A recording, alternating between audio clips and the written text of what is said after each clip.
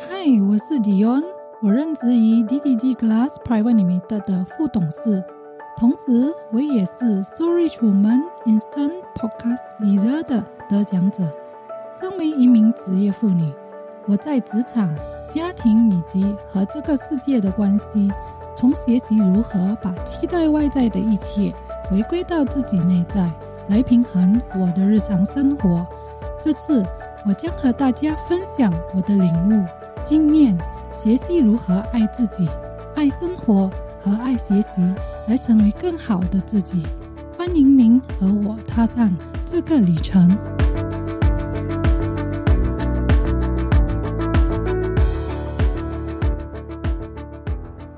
嗨，我是迪恩，欢迎您收听我的节目《回归自己》。在这一集中，我将会聊到自然法则。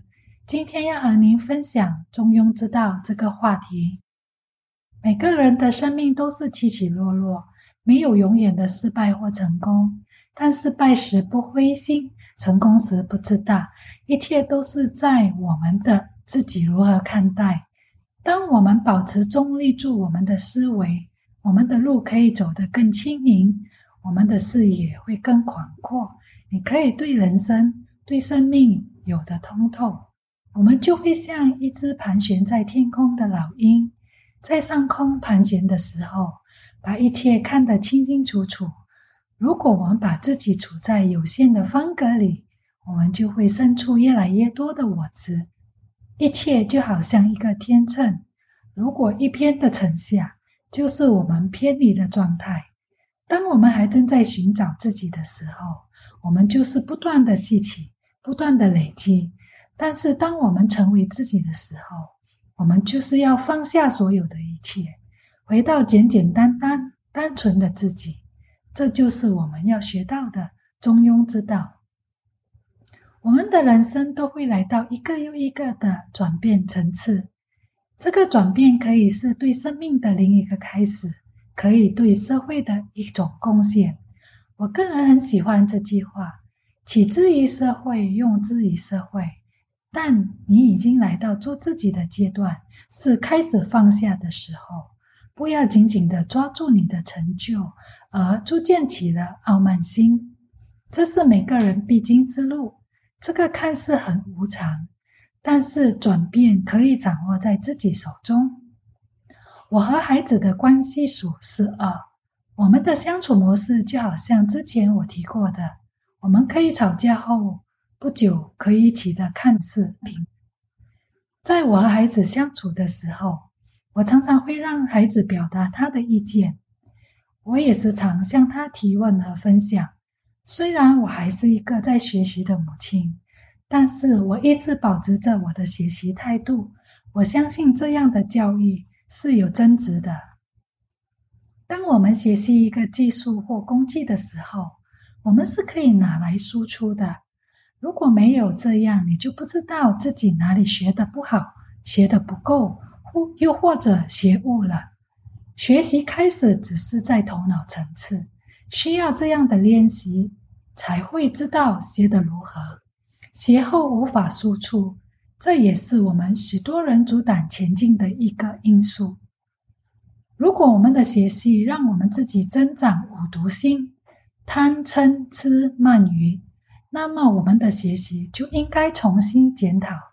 又或者我们越学习越每一天都过得很不舒服，跟家人跟身边的人越来越看不顺眼，这样的学习是有问题的。因为我们的学习能让我们自己遇到困难时还是能临危不乱的应付，也能在别人的自己反方向时还能理出一个中立的状态，那么这才是学习真正的目的。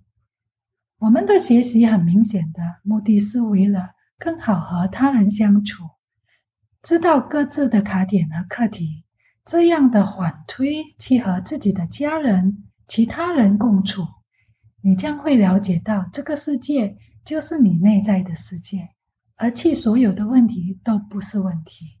你可以有一套你的解决方案。每一天我的心情都会是不一样的。比如说，今天我打算好好的练瑜伽，可是又因为发生了某件事，我又把它搁置了。我们通常一天可以计划了好多的事情，有可能因为一个想法又改变了。但是我深信，这只是一个小小的放松，并没有伤大雅。唯一会阻止我们的，就是我们的信念。如果我们因为一天的放松而否定掉我们自己，那么我们的坚持也会容易的被打碎。有时候我们也是必须孤独的，所谓独处能生出智慧。当我们静下来的时候，我们的内在就会有很多比较纯粹的想法。当我们独处，我们那个直接面对自己的任何状态，都是能让自己好好的和自己和解，而不是单单从头脑为了保护你的安全而有的想法。这是一个真正面对自己的最佳时机。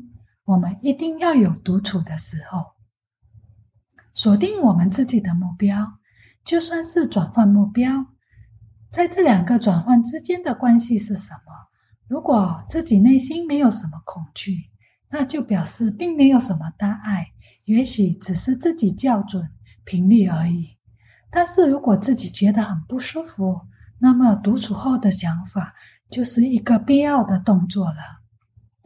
我们在一个环境太久了，就会把自己投入进去，也就是说常说的入戏太深。作为领导，我也因为太过投入而忘了我只是在扮演一个角色。我曾经分享过我的直言，不是因为敬重我，而是敬畏我。敬畏里面是有一个害怕的能量。后来我开始察觉这样的不同，开始把我自己转变，这样我的频率就变得不一样。现在和他们相处起来，我自己也觉得舒服。当我们在扮演的角色里有很大的宽容，自然而然的很多事情都是顺心顺意。心里老是不相信别人，也就有更多的磨难。随着我们的年龄越来越大，我们的体验和经验也越来越多，这也是会让我们远离初心的一个关键的。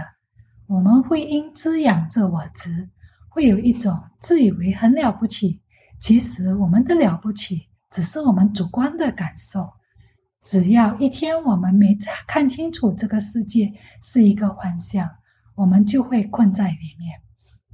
可以如何的教导我们的接班人，让年轻的一代发挥他们的优点，这还是要有一些计划的。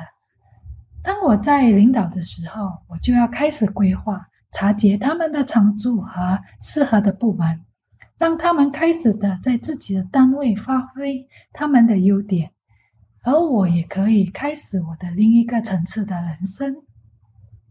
我们这一生带不走任何东西，所以活着就要好好的面对，好好的对待身边的人。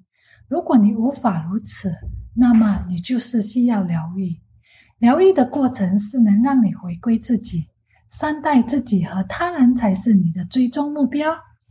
这是一个让自己从系内走出系外的里程，你会前所未有的清晰和喜悦。古人说一代教育一代，我们要做的就是把自己了解透后，再去好好的引导别人。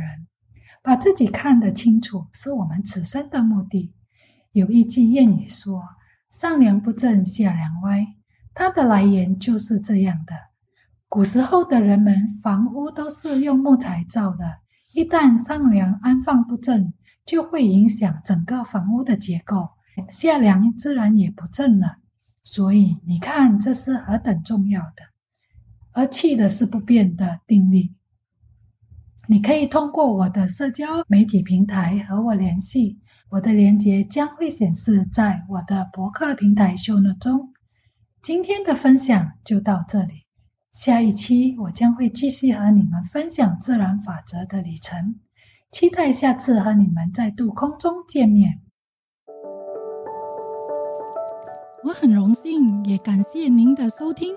现在如果你想更进一步了解我们的一些个人指导、培训以及为你完成的服务计划，请浏览 soulrichwoman.com soulrichwoman.com woman.com。如果您是从朋友或家人那里获得此分享，请参加订阅我们的电子邮件服务，因为一旦订阅，您就会成为 Story Woman 成员之一。这条回家的路都是要靠自己找，期待很快的可以再和您空中见面，也献上我对您深深的祝福。